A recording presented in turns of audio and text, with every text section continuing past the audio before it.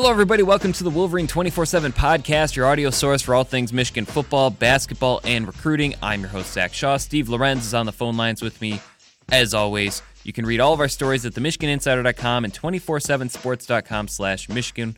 Writing lots of stuff. Kind of a dry week in football news. I don't think there was actually any tangible news between when we last recorded. Now, it hasn't been a full week, but plenty of basketball. I went to Madison this weekend. We got Michigan plays Minnesota tonight. We'll have tons of coverage there.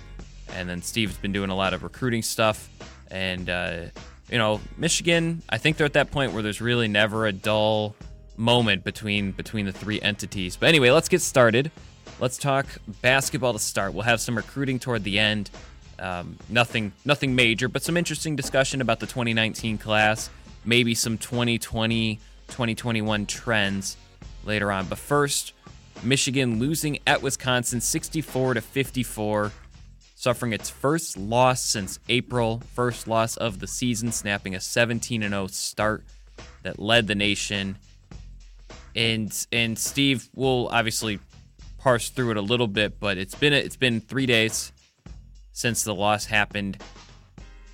Is anything from this game a long-term concern in your eyes? Does anything stick out like in that regard right away? I at what point do you get concerned about Matthews' ability, in the mid-range stuff? I know that was talked about yesterday in the press conference with Beilein, but because it's been a kind of an important piece of their offense, and struggling there would be an understatement, correct? He has not hit a shot there in how long? I think it's 0 for 25. Right? Yeah. In this whatever stretch. That is not good. He's not going to keep that up. It's not going to be 0 for.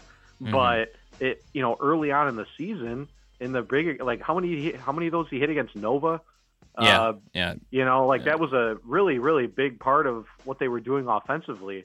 I think it's pretty clear, as great as the game against Northwestern was as far as who stepped up, I don't think this can be the Simpson and Teskey show offensively if Michigan is going to go a really long ways, right? 0 for 24 skid on mid-range jumpers.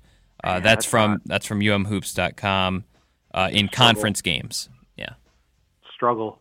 And that's got to change. Obviously he knows it. Everyone knows it. Beilein knows it. But again, what Beilein does, he's not going to tell him hey, don't do that anymore. No, just keep doing it.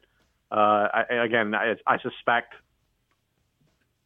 I feel like we're going to get to March and we're going to be talking about how awesome Matthews' mid-range jumper has been. It just always seems to be the way it works out with Michigan under Beilein. But as far as everything else goes, I don't know. It felt like I think I picked Michigan to lose this game.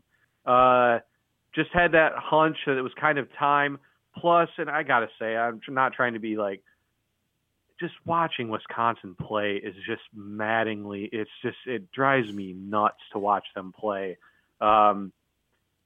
They flop all over the floor.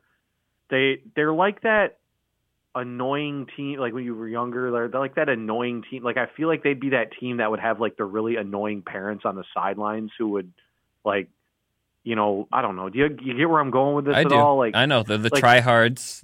And it's I get it. It works for them to some extent. Again, I think they're 4-3 now in the conference. They're not what they've been, but it's just I don't know. It's really annoying to watch as much. And that's the thing is on the flip side, I love watching Wisconsin football.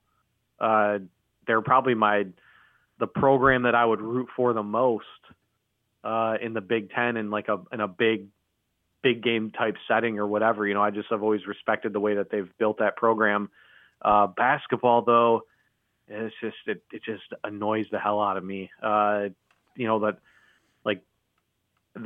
was one play where they didn't give Davidson the charge, and I don't know if you saw this. You're probably sitting right there.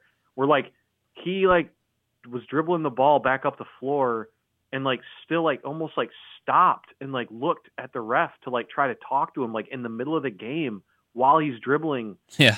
To like get the like to like he wanted to discuss it further, and it was just like stop, and it's like all that said though, Ethan Happ, I feel the total opposite there.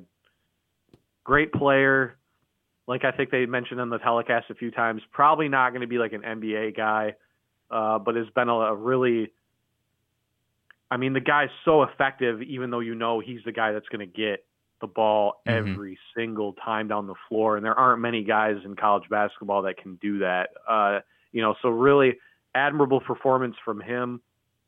And again, Wisconsin, they got a couple good supporting cast performances. I think Aleem Ford stepped up and Kobe King as well. So hats off to Wisconsin. I thought that they definitely deserved to win the game. There's no doubt about that. I mean, Michigan was very inconsistent offensively. I didn't expect to see. You knew that Iggy was going to have a poor game at some point. Where those, where the game's been close, and he's kind of been that guy that's gotten them those sort of clutchish like type baskets. You knew that wasn't going to be the case every time they hit the floor. Yeah. But I did not see an offer coming, so I think there's a little bit of disappointment there. But again, learning experience. I suspect he'll rebound. I don't know about you. Do you buy into the whole, a loss could be a benefit type thing? I mean, I wrote about it, right? Because and the thing that I point out is Beilein's teams, the cliche is that they always get better toward the end of the season. And having covered this team and being at the vast majority of these January, February games, I mean, not going to Rutgers or Nebraska necessarily. Those are kind of far away, but seen them at Iowa, seen them at Minnesota, Illinois, Indiana, Wisconsin, seeing these losses.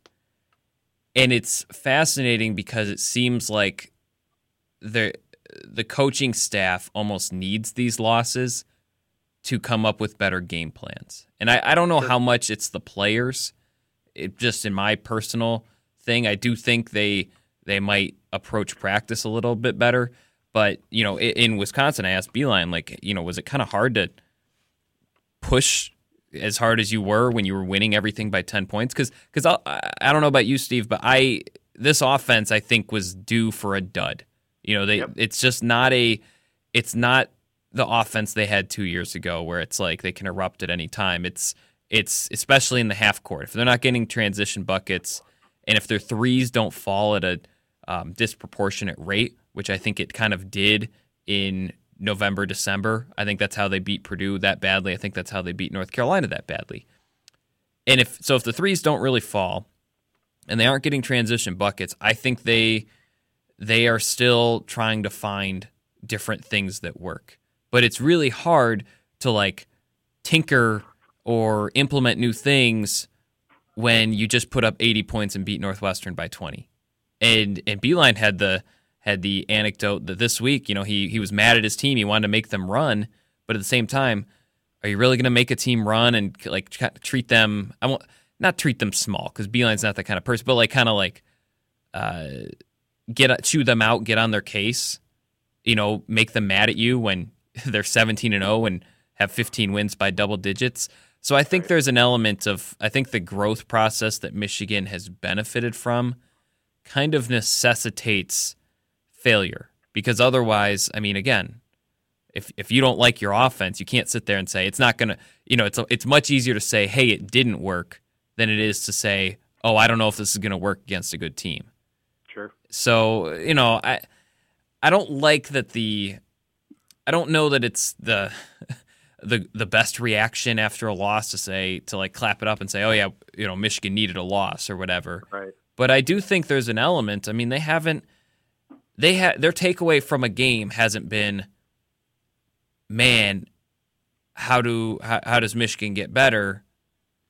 They haven't had that takeaway since last February, because they're not reviewing the Villanova tape saying oh, how on to the next one 7 months from now, and so everything since then other than that game has been a win. And you say, okay, how do you get better? But at the same time, you also kind of pat yourself on the back and say, yeah, that worked. So, I think the other thing, and I think this team is I think there's some good chemistry that will prevent them from getting too high. I say that as someone who doesn't get to be in practice or in the locker room, but talking to these players, I think they're pretty focused, moment focused, if that makes sense to our listeners. Like they're not thinking, oh gosh, undefeated. But I think it can be really, really tough. I mean, because like when Wisconsin made that run in the second half, I think it was only like an 8-3 run, but they retook the lead, and the crowd. I mean, really, the entire Kohl Center crowd is basically the annoying parent fans that you were referring to. They love it when they draw charges. They love it when there's shot clock violations. I mean, they just go nuts over that, the minutia stuff. They love the tedium. But all of a sudden I was like, I don't know if Michigan can survive this, because it's just one of those things where it's like you're trying to protect your undefeated record versus just trying to beat a team. So I think I don't know if they'll learn this one right away, but I think there's also an element to like the dogfight mentality. I think Michigan has it, but I don't know if it's been a while since they've needed it, at least in the second half when it's an uphill battle. So yeah, there's benefits to a loss. I think when you win 32 out of 33 games, I think you can forget what it's like. Or what it kind of means. Take things for granted. I mean, the freshman class, this was really interesting. They haven't experienced a game in college where they lost. And so, I don't know. I think, as you said, it was probably coming. They're 3-14 at the Kohl Center all time. I mean, it's not like the Kohl Center is built to be extra loud. It's just it's a tough crowd to make your own momentum against. And you saw, I mean, none of they had like what, 2 easy baskets the entire game. There were no olays. No one was just getting to the basket like it was nothing. Even the fast breaks, it was like somehow Wisconsin was able to get back on a lot of them. And right. You got to remember too, from Wisconsin, I mean, this was, I wouldn't say it's a must win, but I mean, kind of, right? I mean, they're sort of in that position already. They were playing 500 ball in the conference. I don't know what they did in the non-conference schedule. They were good. They had a close loss to UVA and a close loss at Western Kentucky, but it was, they picked up some good wins. Okay, but kind of getting to crunch time though. I mean, yes. A little bit, right? Yeah. I mean, 6 losses. Kind of yeah, this was one of their massive opportunities to put like a quality win on their resume. So, yeah, I mean, like I said, I had a suspicion that, and again, I went back to last week when I said like 5 days off, 6 days off in between the games. Feels like that every time they've had that so far this year. I think this is the third stretch where they've had like at least 5 or 6 days off in between games where the offenses come in and looked relatively sluggish. Mm-hmm. And with this game, it was a much higher quality opponent than it had been in the other 2 examples. Right. And they, that's why to me, they were never really able to get much going offensively. I mean, when you have, the formula for the loss was relatively simple on the offensive side is like, if you're getting nothing from Brazdeikis and you're getting nothing from Matthews, Poole's really the only other guy playing heavy minutes. Livers is capable sometimes, but Poole, the only other guy playing heavy minutes, I think, who can has the ability to create his own offense and to just put way too much pressure on him in the second half to try to keep them in the game. Mm-hmm. And yeah, so here they are, 17-1. Yeah, Minnesota coming in tonight. I think, they're all right, aren't they? I mean, they lost to. I got them. Yeah, they lost to Illinois on the road by like 30 points. Boy. So, but you know what? Wisconsin, they won at the Kohl Center. They did. Yeah. Now that was like a weird, because I don't think the students were even technically back yet this weekend against Wisconsin, so they made a point of mentioning that actually. And so what's the crowd going to be like? But I think they go back to school this week, so there might have been some students, and I don't know. It's hard for me to tell if a Tuesday in like on January 3rd is the same scenario as, a Saturday prime time thing that sold out. Yeah, I don't know. If we want to dig in that, that's fine. But Minnesota, I think, is high potential because Jordan Murphy, Amir Coffey, and Daniel Oturu all play at first or second team All Big Ten level at times. I don't know if they don't do it all the time, and they're pretty bad with turnovers. And as I said, Michigan has I'd have to check the numbers. I think they have an elite transition defense and transition offense. They've probably a tournament team though, right? I mean, seems like it at this pace. Yeah, what are they? 13-4, 14-4. Yeah, well, good. It looks like they only got Ohio State once. They only get Michigan State once. So that can't hurt. They are on the outside looking in for the net rankings. Interesting. Which is, okay. I agree though. They're one of those teams though. Yeah, it's like a lot of really good individual players. I feel like I've watched them in other games before and been pretty impressed. But it is one of those teams that Michigan always seems to play pretty well against, if I recall correctly. So yeah, there was that one game a couple years ago at Minnesota, but yeah, they're 65 in the net rankings. So another team, if you're really thinking about it, they really need a win. But they've struggled away from home more than I think.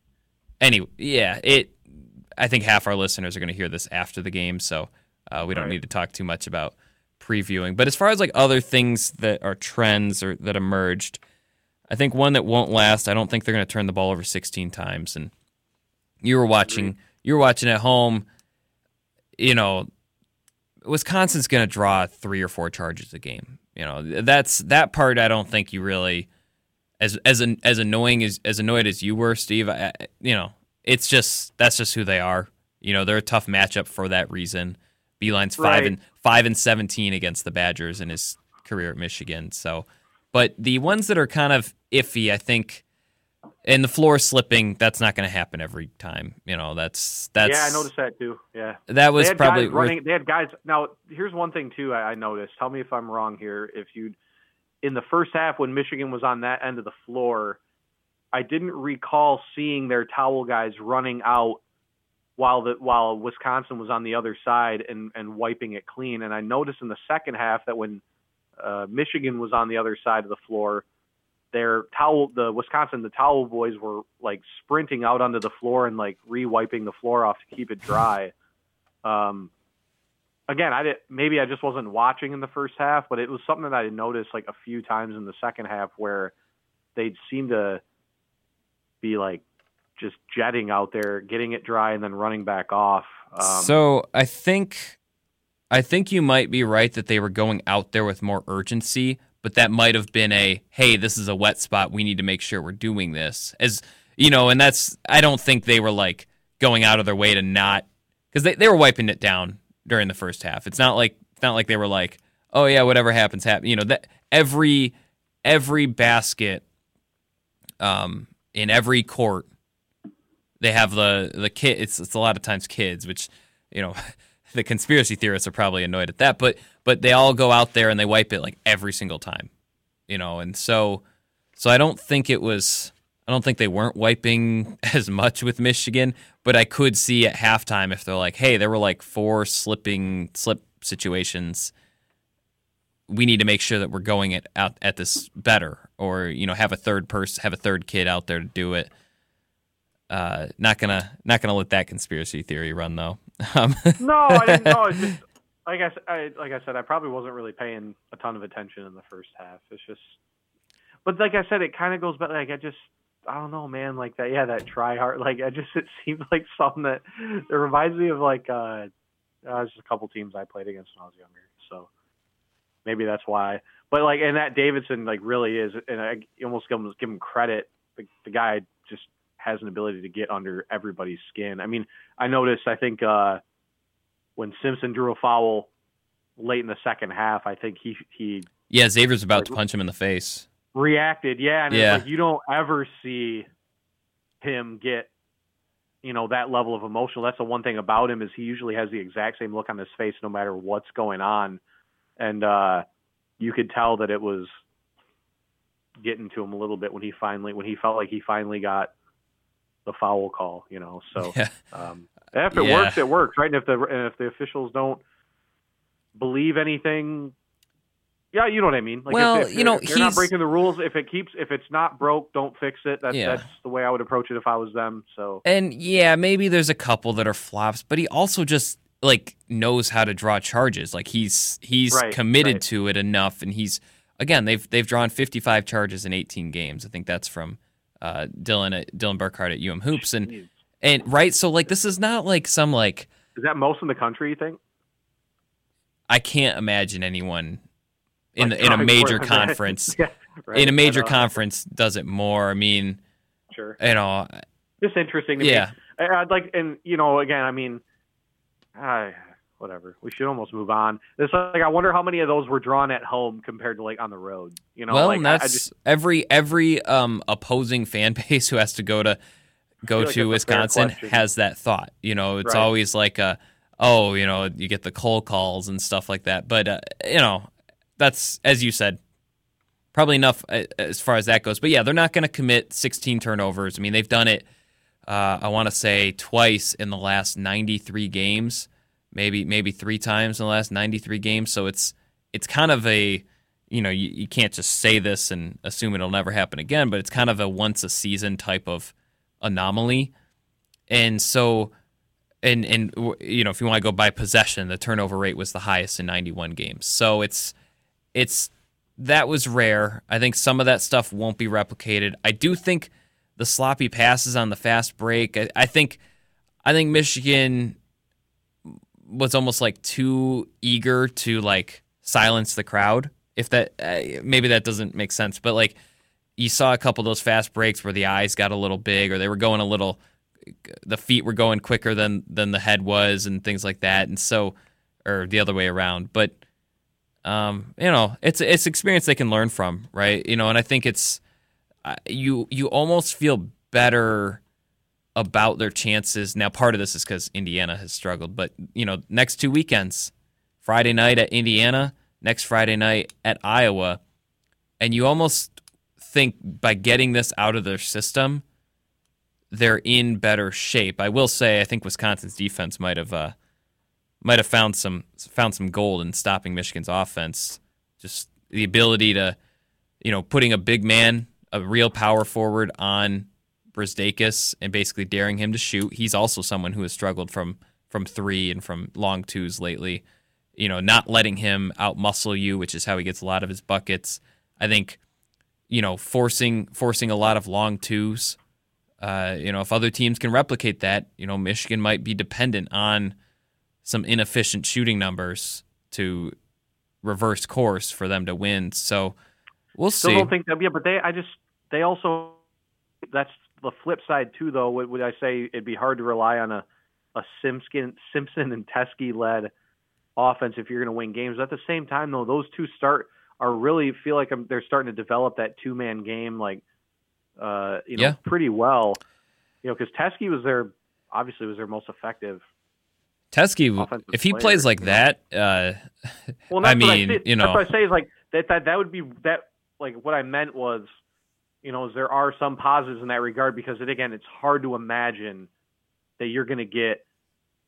I don't care who they're playing. I think it's hard to imagine you're going to get that level of production out of Matthews and Brazdeikis combined. Yeah. Again, now each one of those guys I'm sure each one of those guys will probably have an off game again at some point. But for both of them to play as poorly as they did, I don't know if you're going to have that again. And so Teske still being able to be as effective as he was with those two guys playing as poorly as they were, I think is it's still something that you can take away. Oh, I think they were positive. I thought the defense did really, really well. I mean, Hap never.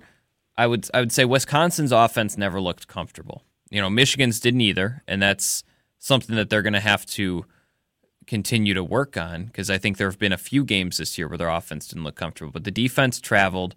I thought Teske, when you're in the press box at Kohl Center, you can definitely hear everything the fans say. And like they were kind of mesmerized by Teske. And you got to remember, Wisconsin, they've had some good centers come through. I mean, right. You know, Hap's going to be like their third or fourth All-American center since like 2000. So they've had some really good players come through, and they were like blown away by, you know, how active he was. And I think Teske's feet have gotten really quick. But yeah, there were positives. I will not entertain the notion that the Duke quotes that Iggy had were related to him being shut out. Not a chance. Oh, yeah, of course. I ranted about that on the radio today, and if you disagree, feel free to tweet at me. You know, no one was saying no one was saying do more, say less to him when he was putting up 23 points on North Carolina and 24 points on Northwestern and 21 points on Purdue or 18 points on Villanova. I mean, it's just, I think teams have figured out, though, that there are ways you can slow him down. Because what was Villanova supposed to do? They had no idea that was going to happen, right? In North Carolina, like, maybe there's a little bit more tape, but it's like you don't necessarily know what the answer is just yet. And I'd argue Purdue was in the same boat. They might not have had the personnel to slow him down like Wisconsin had, but teams, he's the first guy they look at on the scouting report now. So, yeah, it's like, how do you want a guy like him to become ineffective than like just try to change who he is as a person? Yeah, you try to yeah, great idea, you know. Yeah, I mean, and yeah, we can probably get into the do more, say less rant whenever we want, but you know, Charles Woodson bragged all the time. He was so cocky. You know, Braylon Edwards, super cocky. I mean, I'm sure if someone had asked Chris Webber, you know, hey, what do you think of this player? Do you think you could guard him? Like, what's he going to do? Say, no, I don't think, not yet. You know, I'll work on it. I'm doing more and saying less right now. Yeah. No, I know. It's like, yeah, I mean, like, these guys are going to meet with the media, and they have personalities like you and I do. And there are reporters trying to capitalize, you know. Right.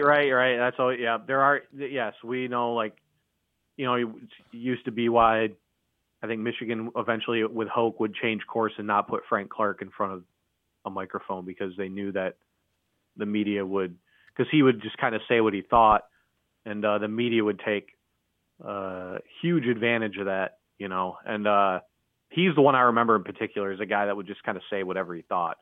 And I think they eventually stopped putting him out there as much as they did earlier on, right? And, you know, like I think Winovich a little bit is a guy in that regard. But to Chase's credit, I think he picks and chooses his spots pretty well. And B, I think he does know when not to say something. And I say this as somebody who says, like, whatever Brazdeikis said about Duke, I'm sure was probably minimal. Like, it was probably nothing. I don't even know what he said. He said like that they would beat them. They would love to play Duke. They think they're a better team. Yeah, he thinks he could guard Zion. He'd quote guard anyone. It's just, but again, if the question is, what would being ranked number one mean to you and passing Duke? And he said, yeah, we think we're better than Duke, and I'll guard Zion. I'll guard it. But if it's different, if it's like, how do you think you'd match up with Duke, or how do you think you would guard Zion and stuff like that? So it's something for readers to keep in mind. You know, and that's why we don't have to get it. We don't have to get too far into it, though. Yeah, but that's why we often post videos, you know, that include the questions. Right. So anyway, I don't think he's going to be held scoreless, but it will be interesting to see how he handles having that target on his back. Sure. Right. So it will be interesting to see, like, you know, because I don't think Iggy Brazdeikis was the first player he circled in the film room. I'm guessing it was Charles Matthews, Jordan Poole, maybe even Teske and Simpson ahead of him. And then Iggy was like, oh, he's really good. He can score a lot.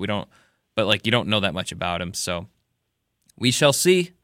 A lot of our listeners will think this is dumb because Michigan will have shown what they can show against Minnesota, but I think the big ones are the three after tonight's game. You know, at Indiana, at home against Ohio State. Ohio State's slipping, but I think there's some talent there. And then at Iowa, and again, all three of those teams, once thought to be NCAA tournament locks, that grapple hold is kind of slipping, I would say. Yeah. We're playing desperate teams. Yeah. And and sometimes that can be worse than playing, just getting up for a big game. Mm-hmm. Yeah. Yeah. I mean, and that's sort of, that really didn't go a lot into my thinking as far as picking Wisconsin last Saturday, but I mean, it definitely crossed my mind at some point. But like I said, for me, it was more 5 days off, 6 days off. I don't remember how many it was. And then just having to play there. And that all, like I said, and that whole factor of it really kind of played out the way I sort of thought it might, so. Yeah, a game where they looked, in my opinion, I thought they looked better than Wisconsin for much of the game, especially I think there was about a 15-minute stretch, end of the first half and beginning of the second half, where it was like you were wondering if Michigan was going to pull away because they were doing so well, but a shot would rim out or this or that, and then Wisconsin eventually took over. So, we shall see. As you said, they're still 17-1. I don't know. I think they fell to 6th in the net rankings. So, obviously not the number one team or right where they were, but not too far behind either. I think that's something. It can be easy, especially if people are football fans first, which I think a lot of Michigan fans are. It can be easy to forget that losses happen all the time, especially if they went 17-0. It's like it's this big deal that they lost. No, I mean last year's team accomplished just about everything it could have, and it had 8 losses in the season. So, including 6 at this point in the season. So something maybe people might want to keep in mind. But anyway, let's move on. Let's talk some recruiting. We'll do some 2019 discussion in a moment, but Steve, I think someone submitted a question and basically said what you and I were saying before the show, that the amount of it was Cody Shackett, and said seems like we've been pretty quiet lately on the recruiting front. He also asked, he was asking specifically recruits. Obviously, that's more for our VIP listeners. But is there any situation where is there anything to expect to happen in the next 2 weeks in any class? Oh, I mean, so they're recruiting that grad transfer tackle from Rice, that Abercrombia or Zach Abercrombia. Okay. Everything else has been really quiet, though. I don't know. I suspect if they are going to take an interior guy, that Nua just got on the road. I think today may have been his first or second day on the road. So I think maybe we'll start to see a name or two surface if that's something that they're still going to pursue. But it's been really quiet for 19. They have the 2 guys that haven't officially been announced by the university as signed.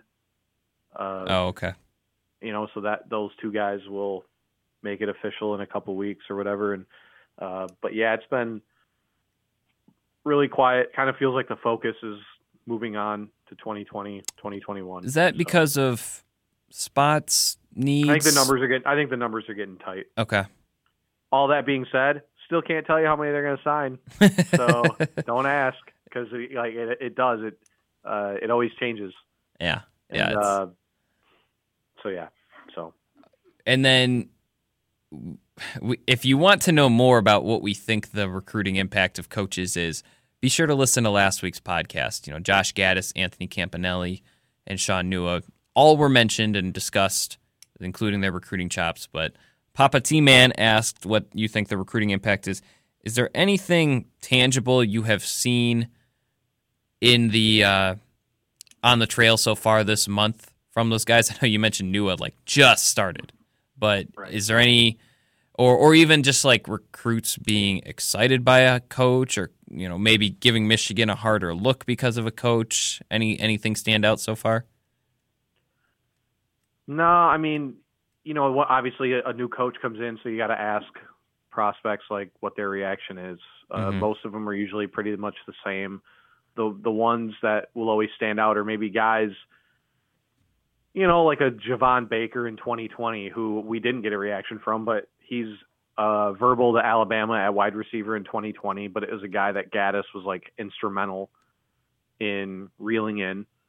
And also to add on to that was a guy that Michigan actually hosted on a visit this season for a game, and is being primarily recruited by Partridge. So, there are guys like that. There are many more of the, that's a really exciting hire type stuff. Right. Well, I mean, what are they? That's the thing though. Is like, I know fans always want to know that stuff, but what else are they going to say? And again, unless there's like a previous relationship. I just posted on Jalen Berger, who's a top 100 running back out of Jersey, so he's familiar with both Gaddis and Campanelli. So, what he says to me is more interesting than just say, I don't know, other guy who just maybe Michigan's already been recruiting. Mm-hmm. Maybe he didn't know Gaddis that well. You know what I mean? So, also, you're never going to get the quote like, "Oh, I actually don't like this guy at all." Like, it's never going to be. It's never publicly going to be negative. You're right. So, So otherwise, that's about all it can be right now. Is that you have to kind of see where they've developed connections, what prospects they've developed connections with, see if that might change something in those recruitments, and then but it's more on like you have to wait to let them recruit for a while to get a better feel for what kind of impact. I would say this though, I mean, but it goes back to what we said last week, where like with Gaddis specifically, they just added another, you say a 5-star recruiter, right? I mean, that's the best way to put it. They added another big time recruiter, Campanelli, Nua, less known entities in that regard, but we've heard really, really good things about both guys. I know found out later, Arizona State, like really, really worked to try to keep Nua on board, which again, I mean, you're not just going to say, all right, see you later, but that they really, really pushed to keep him on staff because they felt he was an elite recruiter and a guy that they could bank on to bring in some big time kids up there. Mm-hmm. Down there. Yeah. So, okay. I have a question before we talk about 2019. One more. Sure. For those who, because I'm sure a lot of our listeners follow recruiting, but for those that don't and maybe want to know more or are just getting into it, you have talked in the past about the winter evaluation period. You love this time of year. Could you explain maybe the next month or so of the recruiting calendar or whatever it ends up being between now and spring ball, let's say? Could you explain what it entails, what fans maybe can expect from it as far as news? And good chance for us to plug some of the stuff that our subscribers pay for. But then also why you like it so much this time of year? Well, I like right now because I'm much more of a like the macro. I like when new names pop up on the board. I like to kind of get an idea for what their strategy is for the cycle. That's the stuff that I really enjoy. Not so much they host a guy and he says like the same things that the last guy that they hosted said about his visit there. Although again, like one of the cool things about the job is that you do get to meet a lot of really neat people, but that includes the prospect, can sometimes include their family, their high school coach, stuff like that. I mean, that's a really cool part of the job too. I mean, it's weird watching the NFL, even in the playoffs, and it's like it's funny to think like, it's like I interviewed Christian McCaffrey like 5 or 6 times when he was in high school. It's like kind of neat, you know what I mean? Like to think like that you have as minimal a connection as it is kind of neat though when you talk to a guy and think, this guy's a nice kid. I know Christian McCaffrey was one that always stands out, was like really nice guy to talk to, gave good answers, always made himself available, and now he's like a big timer in the NFL. Deshaun Hand too. I know he went to Bama, but he was another one that was a lot of fun to cover in high school. Was a guy I would occasionally stay in touch with when he was at Alabama. And now he's like looking like a stud for the Lions of all teams. So, like there's that part of it. And this is kind of a lot of times this would be the initial period that you learn of Michigan's legit interest in a prospect for that junior cycle. The rest of the spring cycle, I mean, this is going to sound bad. I don't really keep the calendar handy. I just kind of do it as I learn what they're doing. Like they're on the road for one more week. I do know that. Okay. I suspect that there's probably some kind of slow period or dead period before the second signing day. And then officials, I believe, start back up on April 1st, which would be right around when the spring. I don't know when the spring game is this year. Have they announced that or not? I don't know. But no, they haven't even announced when spring practices are. So. Right. So, so I do think things slow down after this winter period. I think it's one of the few times the coaching staffs get to maybe take a vacation. And then back in April, like I said, then it's a vacation. Just yeah, no, you're telling me, man.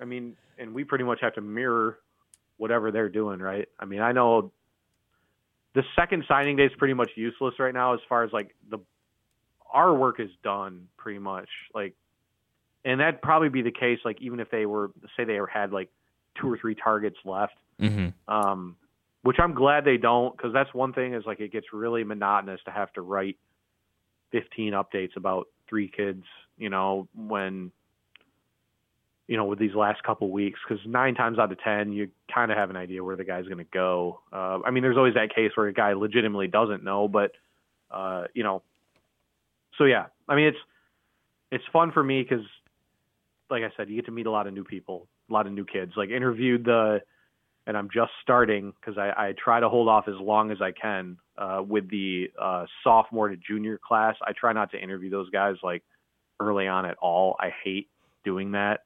Like 2022, sorry, I'm not going to.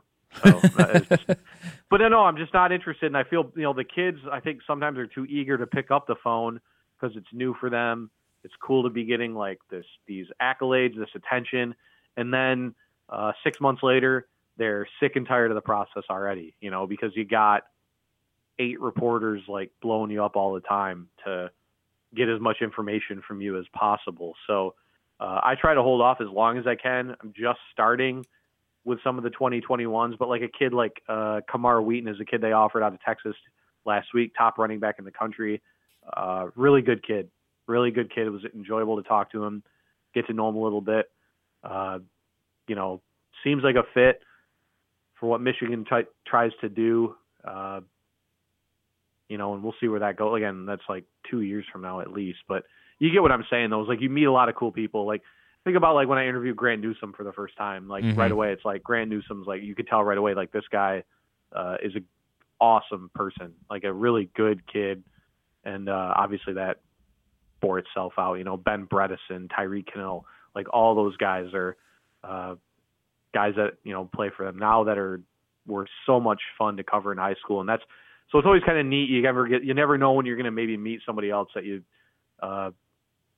have a good connection with. And like, that is, it could be the next big thing in college football. I'd even say like a kid like Trevor Lawrence early on in his recruitment until I think things got too stressful was always a kid that would answer, even though I always kind of had the idea that he wasn't that interested in Michigan, would always answer, would always give a decent answer too, and it's like, so there are a lot of good kids out there. I think that's the most fun part. That, and like I said, the macro of, it's like I posted today, Michigan offered another kid out of Saguaro in Arizona. That's their 10th offer in Arizona, which is as many as they'd offered in the 5 cycles combined previously. So it's like, I like seeing, well, hey, like they're going to attack Arizona this cycle. That's interesting to me.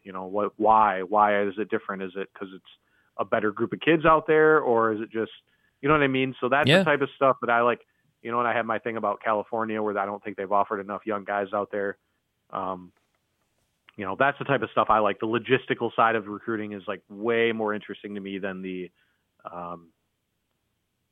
in-state 3-star reacts to his 18th visit to Michigan in the last 9 months, that stuff's way more interesting to me. And I think it's way more, I don't know. I think it's more interesting. Should be more interesting for people that do or don't follow it. I do. I think it's way more interesting.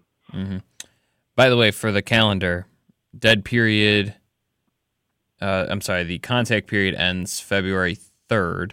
Right, so that's the day. I think that's the day after or the day of National Second Signing Day. Yeah, that would make good deal of sense.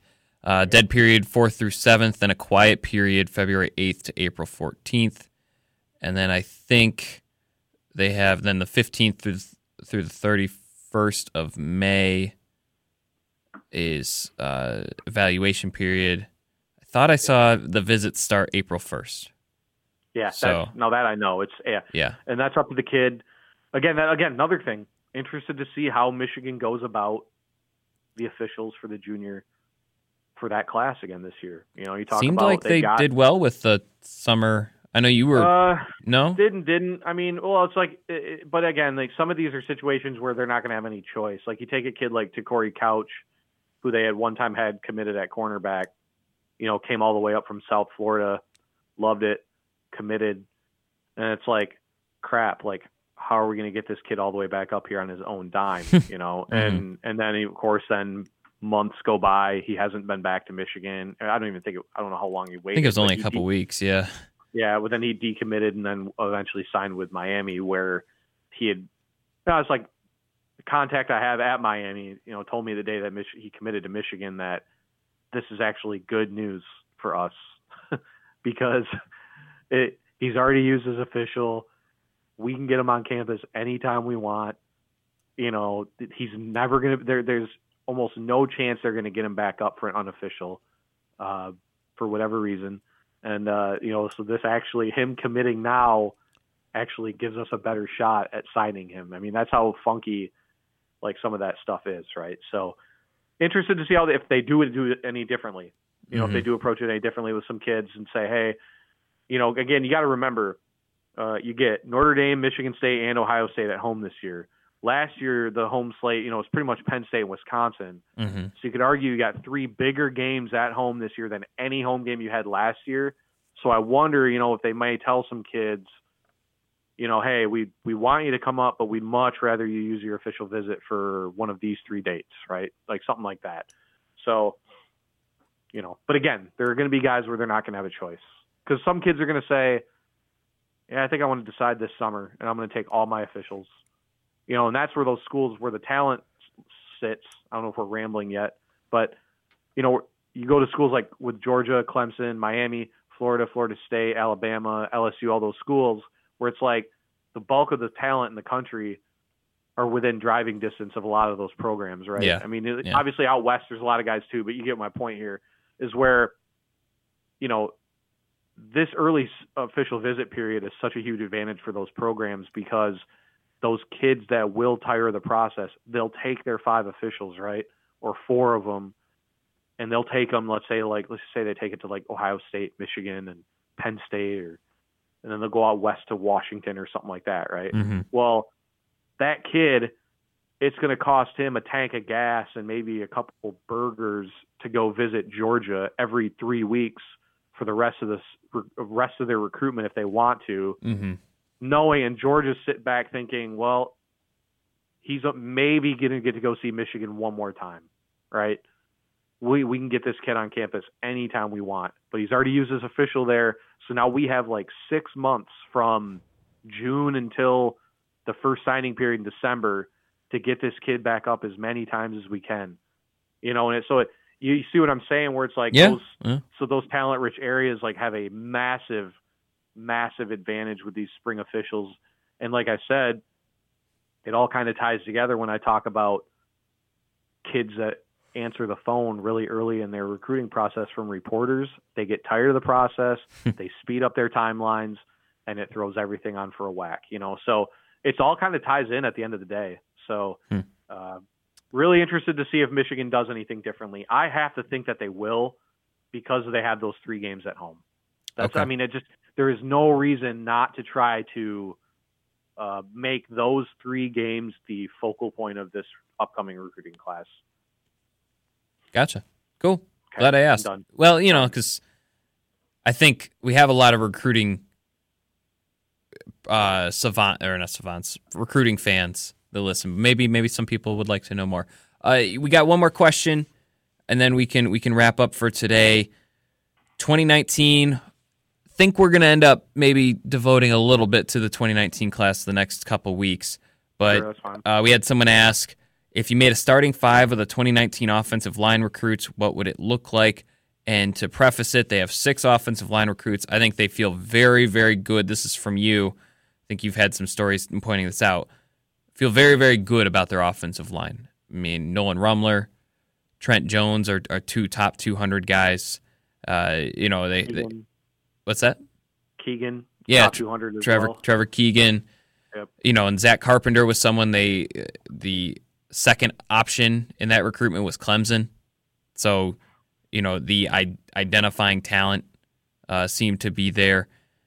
So I guess looking at these 5, what do you make of the class for as far as offensive line go? And then is it too soon maybe for some of these guys for position? Because I know some, a couple of those guys, they probably want to fill out the frame. It seems like Michigan's shifting more toward that kind of recruit. But what do you make of the class, and then any positional designations yet? It's hard to. Okay, so there's a few that are. 4 of the 6 are kind of no doubters. Mm-hmm. Rumler, Carpenter, I think will play center. Okay. I believe Rumler is a guard all the way. I don't know whether that's left or right. I suspect that's something they figure out after they get him up, right? I mean, I think Rumler's good enough where it may not be left or right as much as it is, okay, we know this guy can beat out our current starter at left or right. You know what I mean? Like, he may just play where he can get it, where they can get him on the field earliest. Okay. Is he that good? I think he's one of the safer bets in the entire class. Okay. I think he's it's like he didn't get a lot of hype during Under Armour week at the practice, but he had an awesome game. And okay. I kind of think that's who he is. I think he's a guy that shows up on Saturdays, right? So he'll be a guard. Jones and Keegan are definitely tackles. I suspect that Jones is a right tackle, and I think that Keegan is a left tackle. That's a guess, but I kind of feel good on that. The other 2, in Stewart and Barnhart, are kind of the Play-Doh kind of guys. 280 pounds, both of them. Right. I feel like they could each end up in really almost anywhere. I would argue, and I know there are others that feel this way, I think Barnhart may have the highest ceiling of any of the 6 prospects. I say him or Jones. Okay. Jones, I think Jones is a guy who now is going to end the cycle as their highest ranked offensive lineman, which I kind of believe I think that's correct. I mean, it's like we get to put in names every cycle of guys that are committed to the school we cover that, if we have any opinions on where their ranking should go. And I think both times I think Jones was the one guy that I, made a point to say, like, this guy's not ranked nearly high enough. And of course it bore itself out at Under Armour, where he was one of the best offensive linemen there. So yeah, he's up to 142 in the composite. Yeah, that's a huge jump. Yeah. That's a massive jump for him. So, and well-deserved. Like I said, I think he's, I think I've said this a billion times at this point, but when he committed to Michigan, there were people I wouldn't say in the Grayson program, but let's just say people in just that area of Georgia, I guess, who believe that he's better than Wanya Morris, who is the 5-star. I don't know if he ended this as a 5-star, top 100 guy that's committed to Tennessee. And so, and again, Jones committed early, but Clemson also made a run at him. Florida State made a run at him. Florida made a run at him. With Rumler, Ohio State made a run after Drevno left. Notre Dame sniffed around too. Keegan obviously was kind of the biggest recruiting win because it was later than all the other ones. They beat Georgia and Penn State. Michigan beat Michigan State head-to-head for Carson Barnhart. Carpenter, you already talked about Clemson. And then even Jack Stewart, the guy who is kind of the forgotten man of the 6, had visited Auburn and visited Texas A&M, and both schools would have taken a commitment from him for sure. So yeah, Stewart kind of the enigma guy, small school. I've heard Stuber whispered. Okay. Which is, if anyone who's known my coverage knows that I was a big fan of Andrew Stuber coming out of high school. So, I think he's another guy that could surprise everybody, in this class. Again, you got to remember how early they took him too. They took him very, very early in the cycle. So, I've always been a believer in is if it's a guy that they'll take early on, who doesn't have let's say a super national, like I said, he had Auburn, he had Texas A&M, he had a couple other pretty good schools that were after him, but didn't have, Bama. It wasn't like a national recruiting victory, let's say. But if they take a guy like that early, usually says that they feel pretty good about his prospects. Mm-hmm. Yeah. I wish I could give a better answer on Barnhart and Stewart, but I don't think they even know where they'd put him right now. Right. I would, if I had to, it's kind of funny because Barnhart's listed as a guard and Stewart's listed as a tackle, but if I had to absolutely guess, I may reverse it. I mean, but that'd be a total guess because I do think either of those guys could play. I don't think either of them would be a center, right? But I think either of them are potential guard or tackle on the outside. So yeah, we've talked about this in previous podcasts. There's a shift.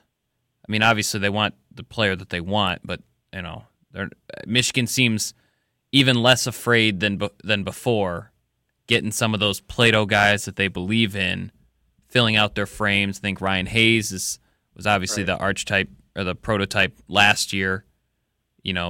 Get athletic, lengthy guys. Barnhart reminds me of Jalen Mayfield a little bit. Okay, I'd say that, and not just because they play in West Michigan. No, I just think they're similar profiles, physically. Their strongest attributes are similar. Is that they're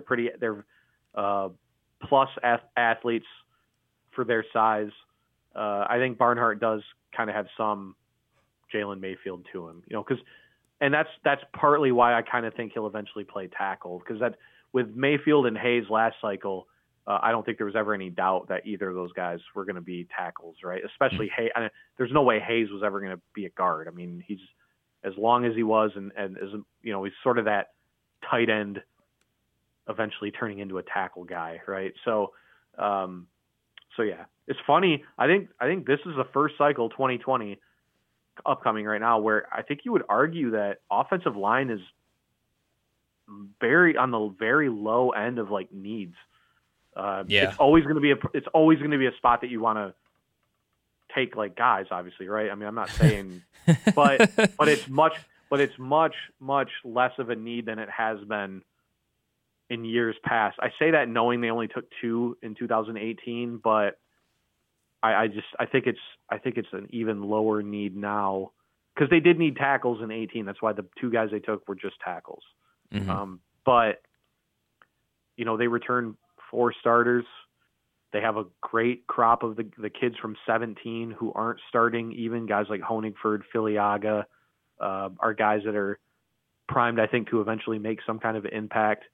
And then we all know about, how much hype Mayfield had immediately coming out last year. And then that hype kind of transferred over to Hayes during fall practice and during bowl practice. So, I think they're in a position right now where they try to take as the best guys they can get. I don't want to go and say regardless of position, but I do think, I just don't think the positional need is as much as it is just let's just try to get some really talented guys in here. Yeah. Yep. One more question. Sure. From DNB. How do you expect Mike Barrett to be utilized next year? So when we were at the Peach Bowl, now we know why Michigan won't open up practices. There was news about him playing linebacker after he had been moved reportedly back to receiver. So he was a quarterback in high school. He committed as kind of a running. I think he was listed as a running back, but you talked about slot receiver, that type of role. And then he was moved to Viper, and then he was moved back to receiver, and then it sounds like he might be back to Viper. But by now, I mean, who knows? Maybe they've moved him again.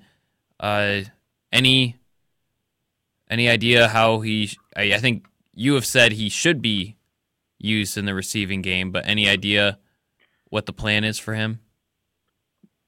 No, and it's a tough question to answer right this second because of the new hires that they've made are kind of at those, like, I mean, I'd say as of right now that Partridge is still coaching safeties, right? I know it hasn't been fully decided what Campanelli's role is going to be. It could be linebackers actually still. I don't know if it'll play out that way. But with that said, Gaddis looks like, I suspect that his primary focus will be on the receivers, much like Don Brown's primary focus has been on backers. So I think you're going to have, I think it could be a tug of war or it'll just depend on, which coach thinks of his abilities. I think he's an offensive player all the way. Does his weight factor in? Because I think he got heavier. I don't know if he got bigger. I don't know what he looked like before. Don't know what he looks like now. But he's getting a little heavy to be a typical kind of slot receiver type. That's fair.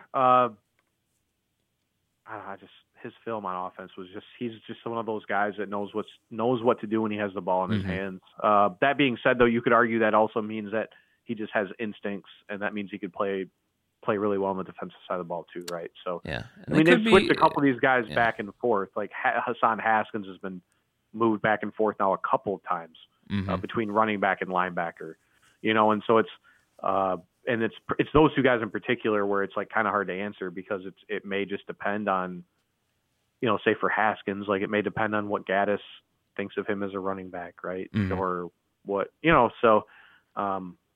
Yeah, it also depends. If he was that linebacker for Peach Bowl practice, I guess I'd just err on the side of caution and say that's probably where he's going to go. Yeah. With as many, especially if you consider, I talk about slot receiver. I mean, Giles Jackson, Sinery Still. Yeah, George Johnson, even Quintel Kent. Like I just feel like they recruited that position pretty heavily, so it may be a situation where they feel comfortable with Barrett as a defender at this point. All right. Good That'd stuff. Be something we'd update on pronto if we got it, obviously. Yeah. Well, and again, it's I don't mind the question, but it's an interesting time of year because it's like the coaches probably have no idea. They haven't even it's not even on the forefront of their minds. So correct. I agree. It's not something that we would really know until spring ball, but it is a fair question in that context that, he's a guy I specifically said I thought would make an impact here, so to discuss him and maybe talk about where we think he'd fit best is as beneficial as kind of guessing where he actually will play this year. Right. So. Anyway, that's going to do it for our stuff today. This has been the Wolverine 24/7 podcast. Check out all of our stories at the MichiganInsider.com, 247sports.com, whether it's basketball, football news. We'll start doing some position reviews to close out this month, whether it's recruiting, it's slow, but it's not nothing, right? I think Steve had several updates just today on various new offers or people that are... It's not slow.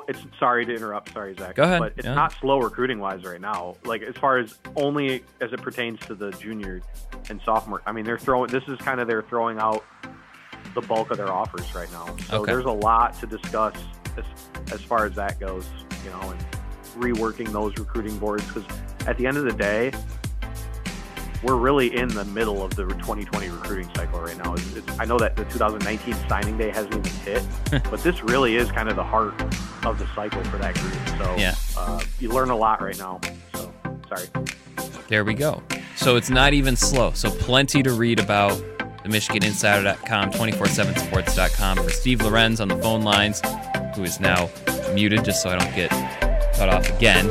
I'm Zach Shaw. This has been the Wolverine 24/7 podcast. Hope you had fun. Hope you learned something. See you next time.